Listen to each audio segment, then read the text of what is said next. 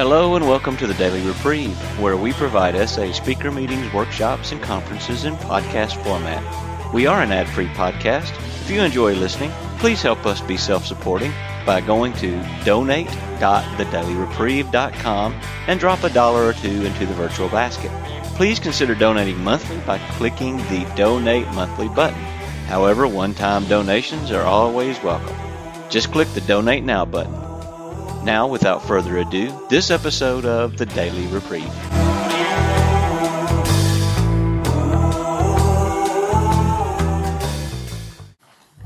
Hi, my name's Pat. I'm a sexaholic. So I have the privilege of introducing William R. I know what the last name is, but I can't tell you.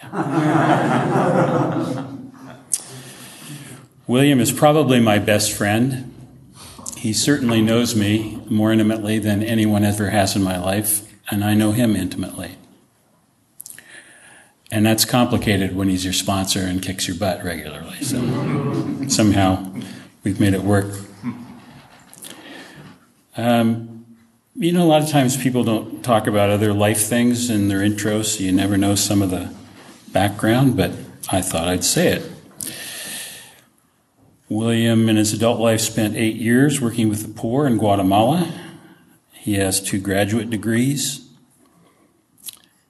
He began a halfway house for sex offenders, and is one of the most courageous people I've ever met.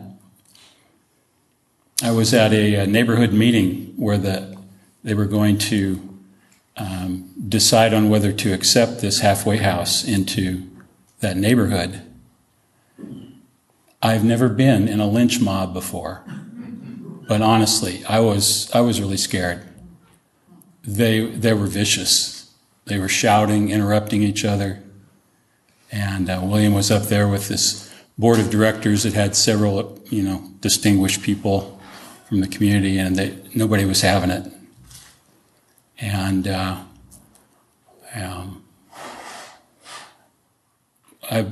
William regularly drives across the state from Seattle to Walla Walla to visit an SA member who's in prison for life because of a sexual offense. And so here's a man who both does these courageous public things, but then there's the things that nobody ever sees him doing, and he does it all by himself alone somewhere. So it's that integrity that I've really come to respect a lot. William models how to be a healthy partner in his marriage. He has never sugarcoated anything about his marriage, and he tells me how they work things out. He's also a great dad. He's got a couple of young adult children who have gone through their own difficult things, and he's been amazing with them in terms of understanding.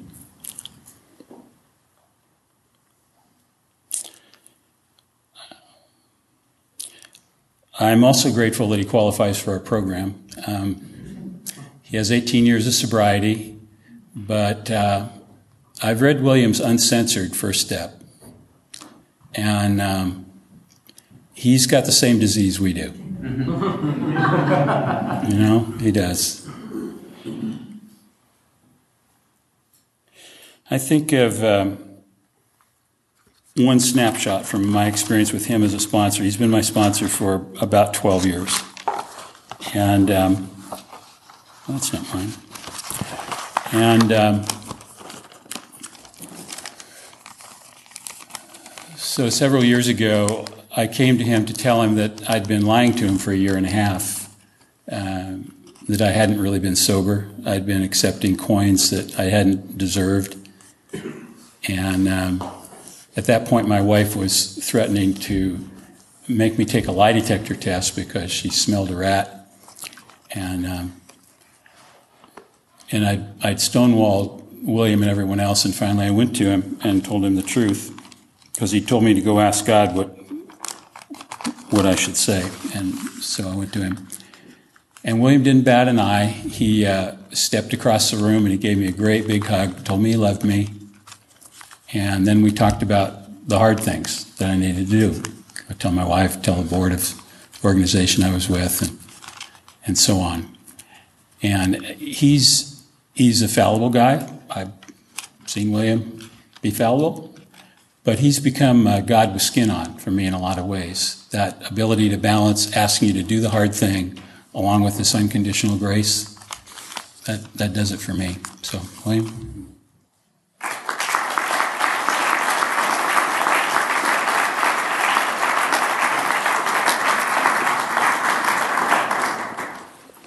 I don't know about you, but I'm glad to be standing up. How about everybody stand up for a minute and just, there's that saying, your mind can only accept what your seat endures or whatever it is. So just stand up and stretch and,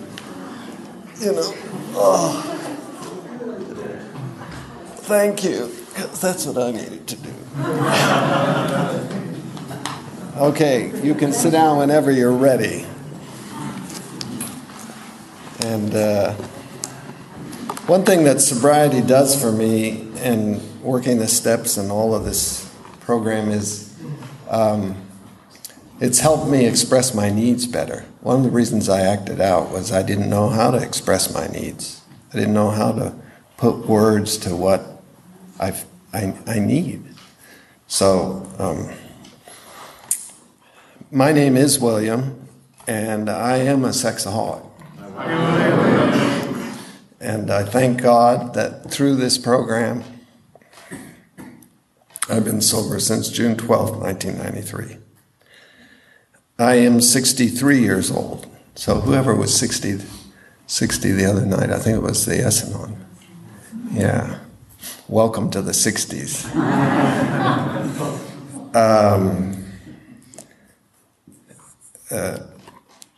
I've been married 30 years. I remember so I was acting out 12 of those years in my marriage. I acted out for a total of 32 years.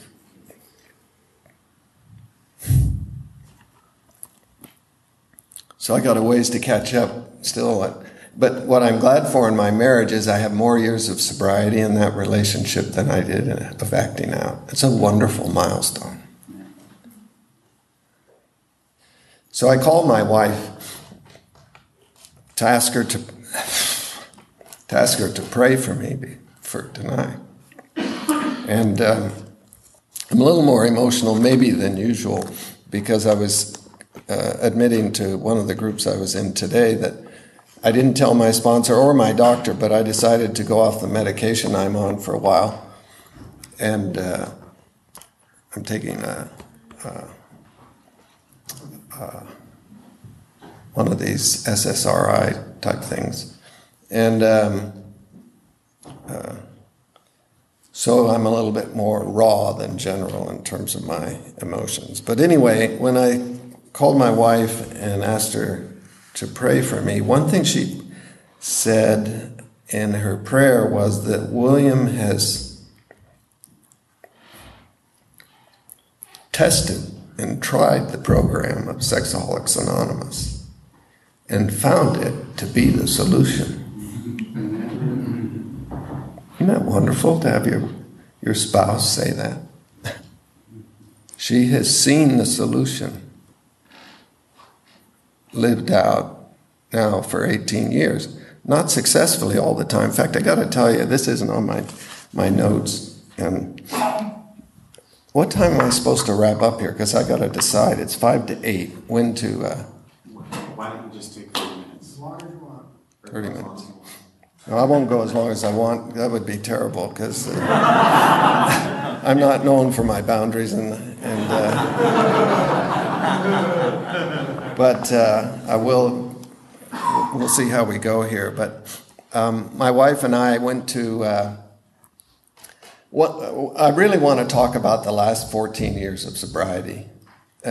I'll let you take Pat's word for it that I belong in this room. And I want to talk about living the solution, or that there is a solution, and what my experience is in the last 14 years of my sobriety. What's happened?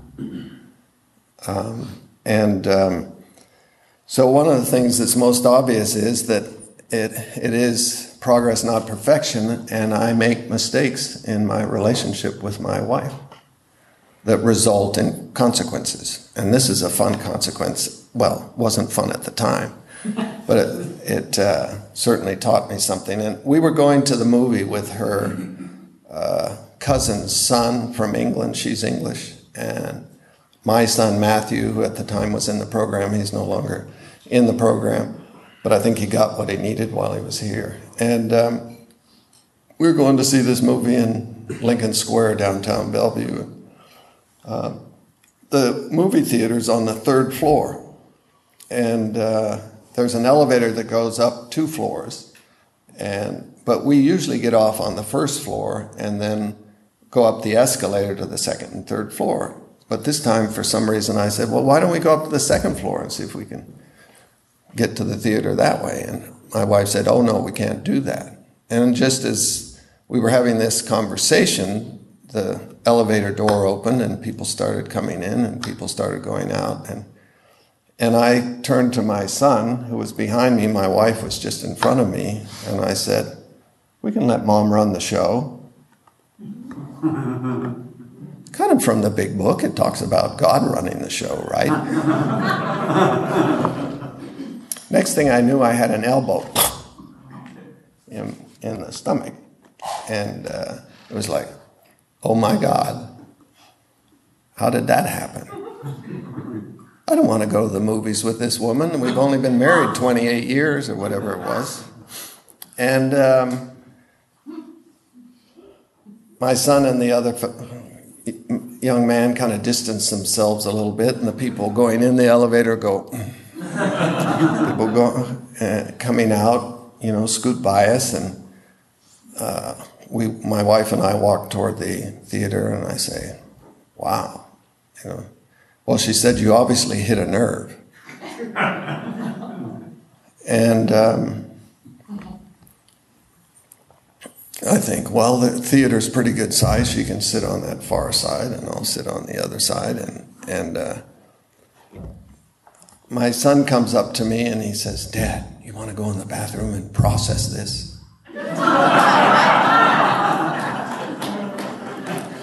I taught him to do step work, 10-step work. And that's really what you want to go in the bathroom and do a 10-step on this. What was I going to say to him? No, I don't feel like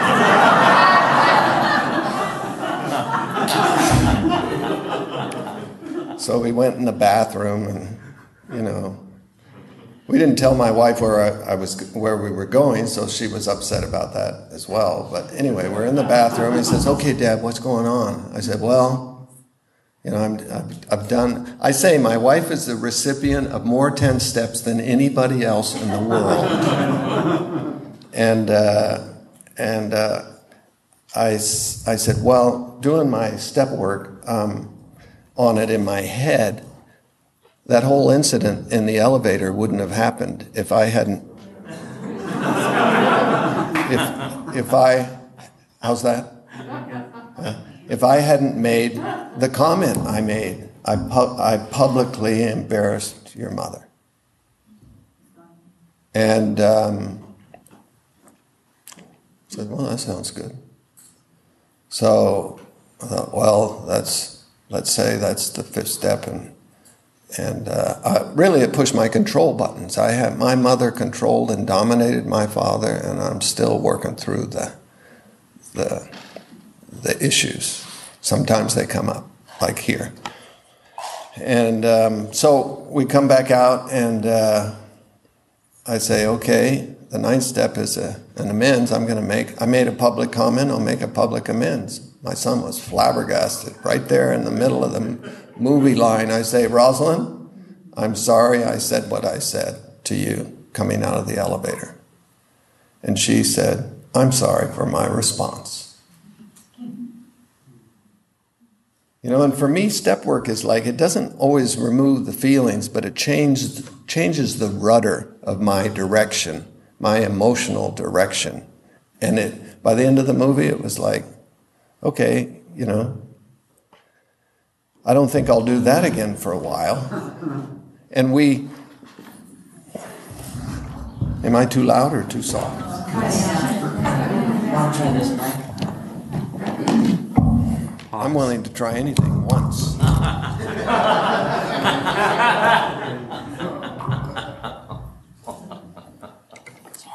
That's quite all right.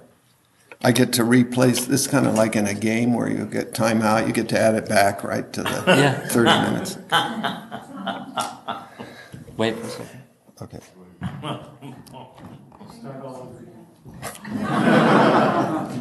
Yeah, start at the elevator.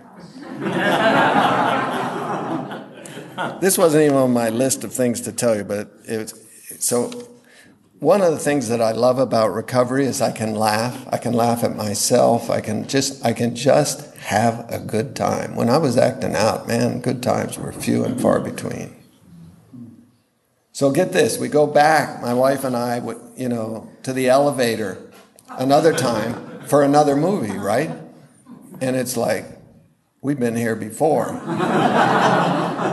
I know what I'm not going to say. And she looks at me, and I look at her, and I say, where would you like to go? She said, why don't we go to the second floor? I said, okay. And we went to the second floor. Get this. We're going to another. We like movies. My wife loves movies. I only go to movies with another person. That's just a boundary for me. And my wife's usually the person I do it with, though I go sometimes with program people. So anyway, the third time we're in the elevator, same place. I look at her and say, how about now? What would you like to do? Listen to this. She said, you lead. I thought, wow, I should do more step work. This is great. This is great. So anyway, I call this, what I wanted to share with you is kind of what I've learned about life and sobriety. And I just love the title of this retreat, There is a Solution. If you heard my first step, you wouldn't believe I'm sober today. By rights, I should be in prison, in an insane asylum, or dead. It's that crazy. So there is a solution. I am a living example of the solution for today. I can't promise anything about tomorrow. It is a daily reprieve. But the subtitle I've got for this is Lessons in Humility. And the reading I wanted to share with you, the few examples I have, there's more than I can address tonight, but I wanted to read from you from step 7 in the 12 and 12. It says on page 70, indeed, the attainment of greater humility is the foundation principle of each of AA's 12 steps. For without some degree of humility, no alcoholic or sexaholic can stay sober at all. Nearly all AAs or SAs that I've met with longer term sobriety have found too that unless they develop much more of this precious quality than may be required for just sobriety, they still haven't much chance of becoming truly happy. Without it, they cannot live to much useful purpose, or in adversity be able to summon the faith that can meet any emergency.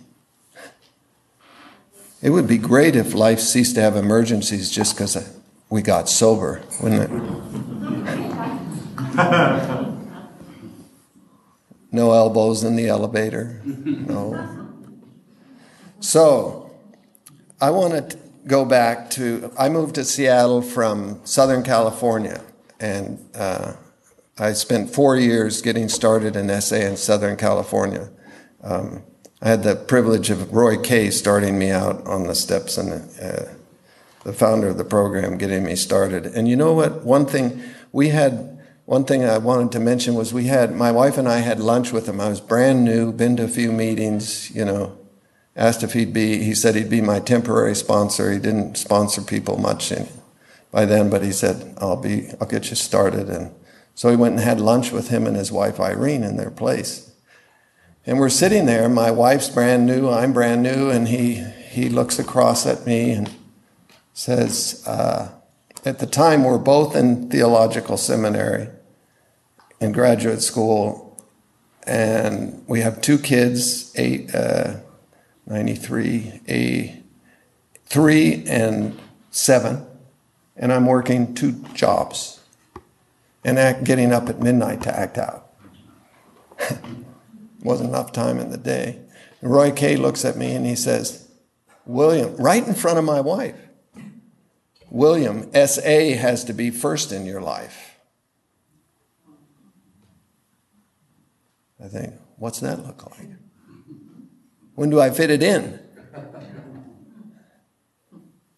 S.A. So with my sponsees or on tomorrow, I say, what does that look like for me? If I want to stay sober tomorrow, what does it mean to say S.A., the program, God, through the program of Sexaholics Anonymous, needs to be first in my life tomorrow.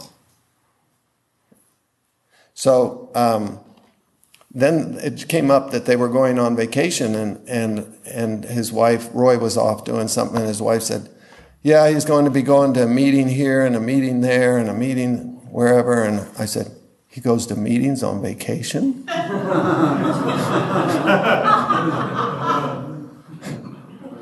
So anyway, that's enough about it. Okay. So we get to Washington. We both spent 8 years in seminary, because it took us both that long to both do 3-year degrees. And my wife, I was the one that wanted to go to seminary. I thought it would finally fix my sexaholism. Reading the Bible in Greek and Hebrew might help, but it didn't help.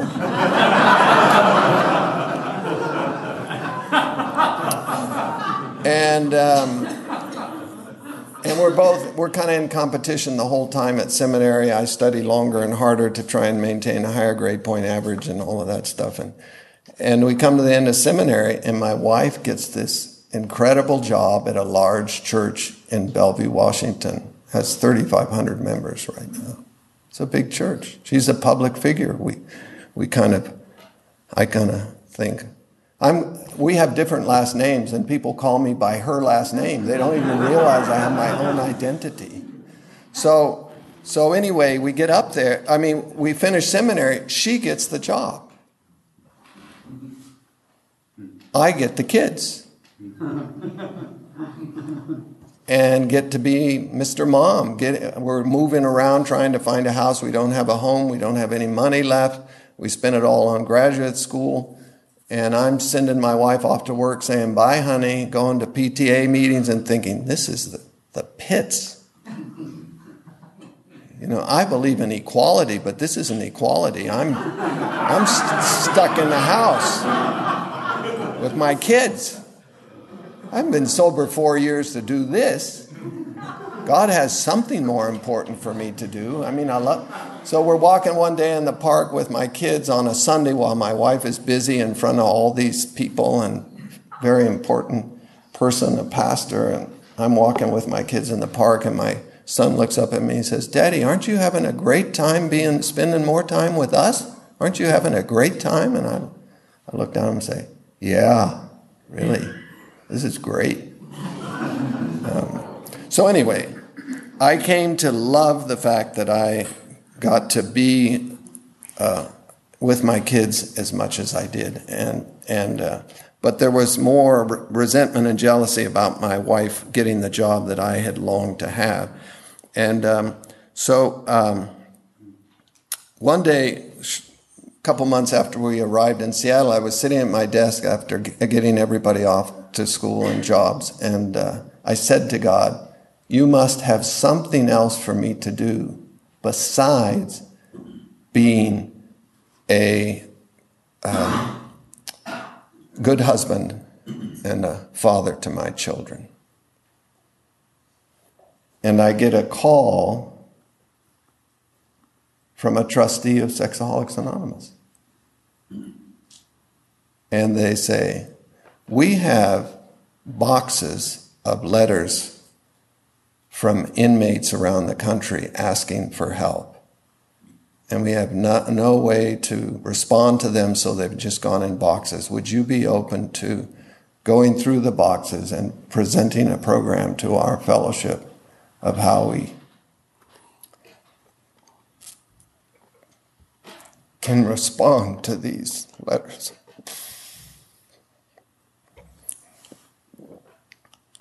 And it says in here, there's one other line related to the humility theme. It says, somehow I'd never put this together. It's talking about humility and how important it is, right? And on the next page it says, the basic ingredient of all humility is a desire to seek and do God's will. Here I was studying 8 years to be a pastor, but hell if I was going to do God's will if it didn't fit in with my image of it, which was being in front of a large church and being seen as righteous, even though I was a sexaholic and I'm much better here than there. Much more comfortable. I can be my full self. I don't have to live that dual life any longer. And I get this call, and I know there's another line. One of my favorite lines in the AA Big Book is, we are here to play the role God assigns. And I'm thinking, oh my God, I've finally, because I didn't get the job I wanted, because I've been hanging out with the kids and being the home person, I've finally gotten to the place where I'm humble enough to do the next assignment, which is to help SA organize this prison program. So we organized a committee, Sexaholics Anonymous Correctional Facility Committee, and it's functioning today, and it's a wonderful thing. And I wanted to read, one of the things that's happened to me and was part of this process is that I find myself, I call it crying God's tears. Feeling the compassion that God feels for the sexaholic or sometimes for other people. Just weeping, knowing how much God loves people. And this was a letter that email, that when I read through it, I burst into tears. It's a wonderful gift to cry for people you don't even know. It's worth all my acting out and all the facing of the wrongs that I have done to get to that place where I can feel what it's like to weep for people who are suffering from this disease. So this letter basically says, listen to this. This is from a psychologist. I'll leave the name of the prison off of it. It says, let me introduce myself. My name is so-and-so. I'm the psychological specialist at this correctional institution, and I'm in charge of the sex offender program. Now, what we would like to arrange is a safe, in capital letters, way of instituting an SA group or similar program at our institution. The major problem is lack of funds. We have a grand total of $0 and a bunch of, as we call them, Bubba cops for correctional officers who harass our sex offender inmates, and in particular the pedophiles, of which I am one. In fact, last week we had 2 of our pedophiles raped, one by other inmates because following disclosure by the correctional staff of the individual's status as a pedophile. The other was raped by 3 correctional staff sergeants who intimidated the inmate,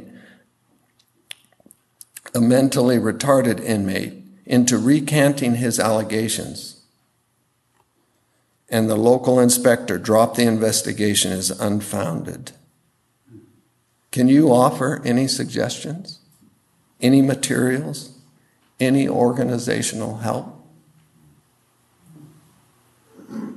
Does God care about what happened there?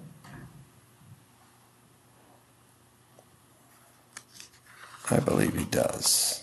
So let me share. Crap, this clock, is mine running faster? We just... I had like 4 things and...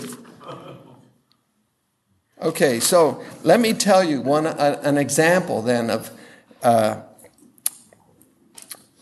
one thing that happened during this time too. One of the trustees of SA was doing 12-step workshops in pretty much the Catholic settings, and he invited me to come and share my story in this at some of his mission 12-step workshops. I thought, oh, great, yeah, go in the middle of a sanctuary and talk about masturbating and compulsive sexuality. That sounds just like what I'd like to do. So I go and I'm in the world to play the role God assigns. Maybe there are at least 2 men who were at those workshops who are in SA today because I was there at those workshops. So anyway, I go over to Bremerton. To get from Seattle to Bremerton, you have to take a ferry. And I hadn't been to Bremerton, so I didn't really know my way around. He said, it's easy to find the church. But I get over there on the ferry, and I stop at a bagel shop to ask directions. And I'm speaking to the person at this counter, and she's starting to tell me, and this guy walks out of the back room, and he says, are you going to the mission at the Catholic Church? I said, yeah.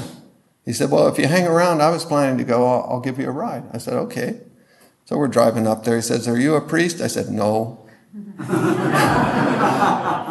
And he said, oh, okay. I said, yeah, no, I'm just coming because I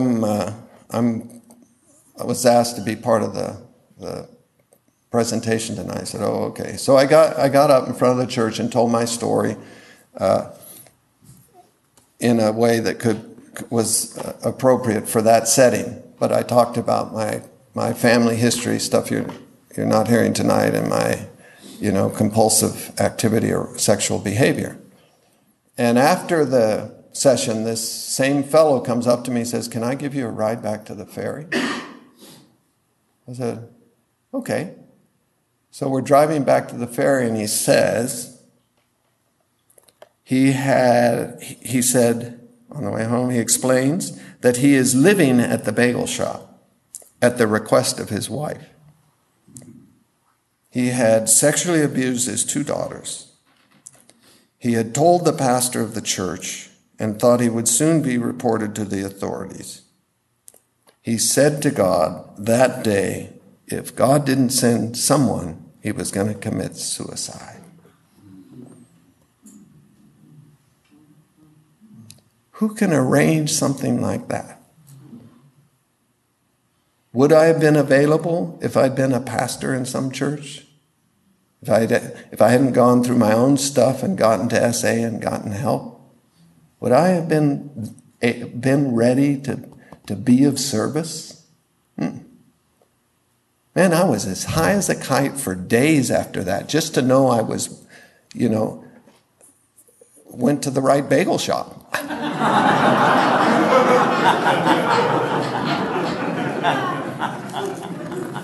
So we got to get to this. I'm wearing, let's see, where are we in my few little samples of lessons in humility?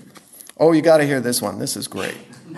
It's a little bit like the theater, but my wife was working 60 hours a week, and I was just feeling orphaned and like I was stuck at home. I mean, only be the wife of a pastor if you have to be. That's what I say.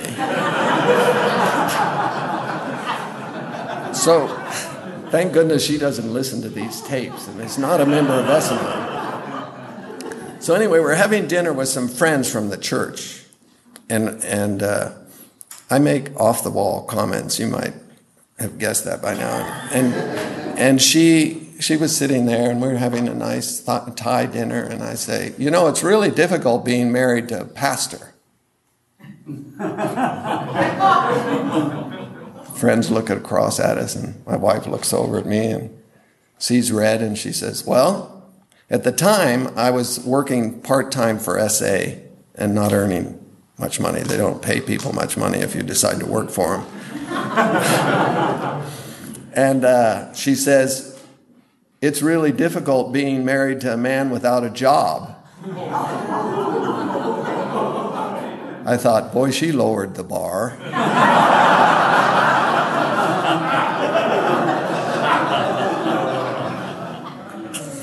And our friends are sitting like, okay, what do we say next? So, as God would have it, later that week or the next week, I was having lunch with the person who's turned out to be my sponsor for the last 13 years. He's from Portland, and he's in Portland. He used to be in Seattle, and we were having lunch together, and I had never had lunch with him before, but I'd seen him around at meetings, and I was kind of in between sponsors because I'd moved up from Southern California. And so anyway, and he had lots of sobriety, so we were having lunch, and I said, one of the things I've learned to do in the program is talk about my life, what's really going on, not sugarcoat it. And I said to him, hey, I was having dinner with my wife the other night with some friends, and I said this, and she said this. And he looked at me and he said, you said what? I always like sponsors who are a little bit less passive-aggressive than me, and this sponsor is not passive-aggressive. He is very direct. And it cuts through my stuff to have somebody who can be direct. So I said, I didn't repeat myself. I kind of said, well, you heard what I said. He said, well, you know what you should have said? I mean, very it's a suggested program, right? I had no idea. What should I have said? I said exactly what I felt. It's very difficult being married to a pastor. She's never home. So he says, you should have said you are grateful she is providing for the family because you don't have a job.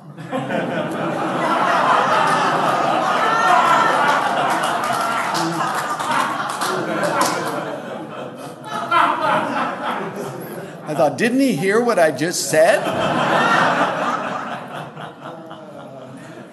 He says, and you should add, she is being used by God in a wonderful way in people's lives and ministry.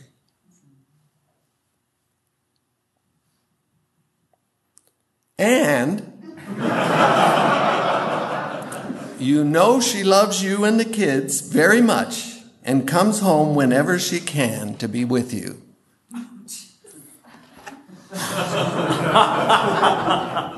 It still gets me going. So I come home and I'm thinking, man, that's unbelievable. Those thoughts wouldn't have entered my head in a million years. If you got a sponsor putting in your head ideas you already got, you got the wrong sponsor.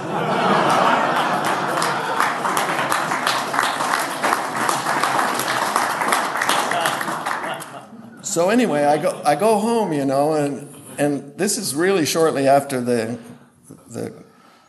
conversation at dinner, so things are kind of tight, a little bit of tension around the house, and I think I cannot say this to her. There's just no way I can say it to her. I'm not ready to make an amends, and by no means can I tell her what this guy I just met or just had lunch with said. So I sleep on it. Sometimes that helps. And so I slept on it. The next morning, I look over at her. We have a king-size bed for good reasons. I look over at her on the other side of the bed and I say, I had lunch with a guy in the program yesterday. She says, yeah. I said, he told me to tell you this.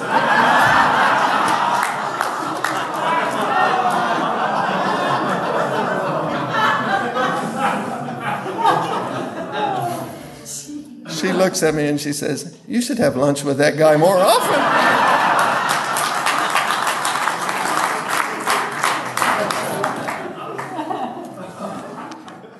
Crap. So I got to tell you this last one, even though I'm pushing my half hour here. I'm wearing this outfit it's what bus drivers wear for King County, which is the county I live in, and I drive bus for King County. And when I finished the work I was doing for SA, they actually kicked me out. I didn't know what to do. I just didn't know what to do as a sober sexaholic, because my professions, both teaching and really working in the church, were undercut by my recognition of some of the issues I have around attraction to minors. And it just wasn't appropriate for me to be in leadership positions like that. So my sponsor kept saying, you need to get a job. It will help your self-esteem and depression. I mean, he just has all these ideas about how I can get better. And I said, okay. I said, okay, for about a year. And finally I said, I'm going to call you every day until I've got a job. And I'm wondering, well, God, what can I do? And I mean, I can't use my graduate degrees. What can I do?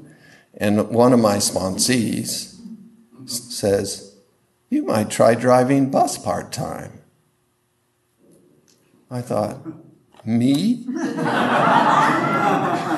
I'm more important than a bus driver.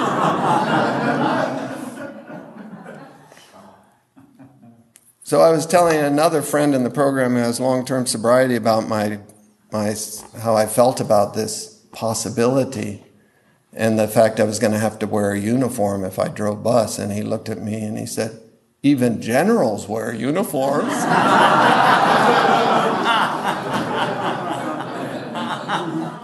But I still could hardly stand wearing this outfit. I wore it tonight because for me it's a lesson in humility. I didn't want to be seen in this outfit, even in SA, because for me it was blue collar, and I wanted to put on my Farebox, my graduate degree diploma, so people would know, that I was well-educated bus driver. So this is really got to be a humorous thing. We should see if we could do this more often. I was still so resentful about driving bus. And my daughter had also, this is what happens when you don't do 10 steps, this example. I was still really resentful. My wife had this important job. I was driving bus. And I talked about it. I just couldn't shake it. And my daughter had totaled one car, and we'd gotten another car, and she got in an accident with it, and she said she couldn't drive a stick shift. So I'm driving this car, and I'm codependent, so I'd given her my other car, and I'm driving this car to work one morning. It's kind of icy and foggy, and I get in the car at 5 a.m. and start off up our road, and I'm, trying to get to work on time, and I'm not looking at the windshield versus what's really in front of me, and I run into a Metro bus. Total the car. On my way to work, 1,000 yards from our house, I run them back, a 60-foot bus, and I'm in a little Toyota Corolla or whatever it was that was no more after I did that. And I run back to I was drivable, so I get back to the house, hop in my wife's car, go to work, get to the window where you get your assignment, and I say, I think I ran into the back of a Metro bus. And the guy looks at me and he says, hold on, hold right there. He calls, finds out, there was an accident on the street near where I live, and he says, I think maybe you ought to skip work today. So I went home and skipped work. So then there's one other thing I wanted to say, which is I love the people I meet on the bus, and one of the current passengers I have is named Nicole, and I don't know what disabilities she has, but it affects her mind and her body. But she's very childlike, and she works at one of the theaters for, an hour or two a day. And when she gets on the bus, I say, how are you today, Nicole?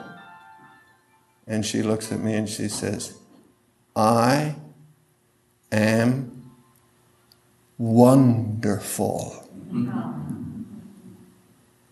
So that's what I wanted to close with tonight, is that because of this program, I am wonderful.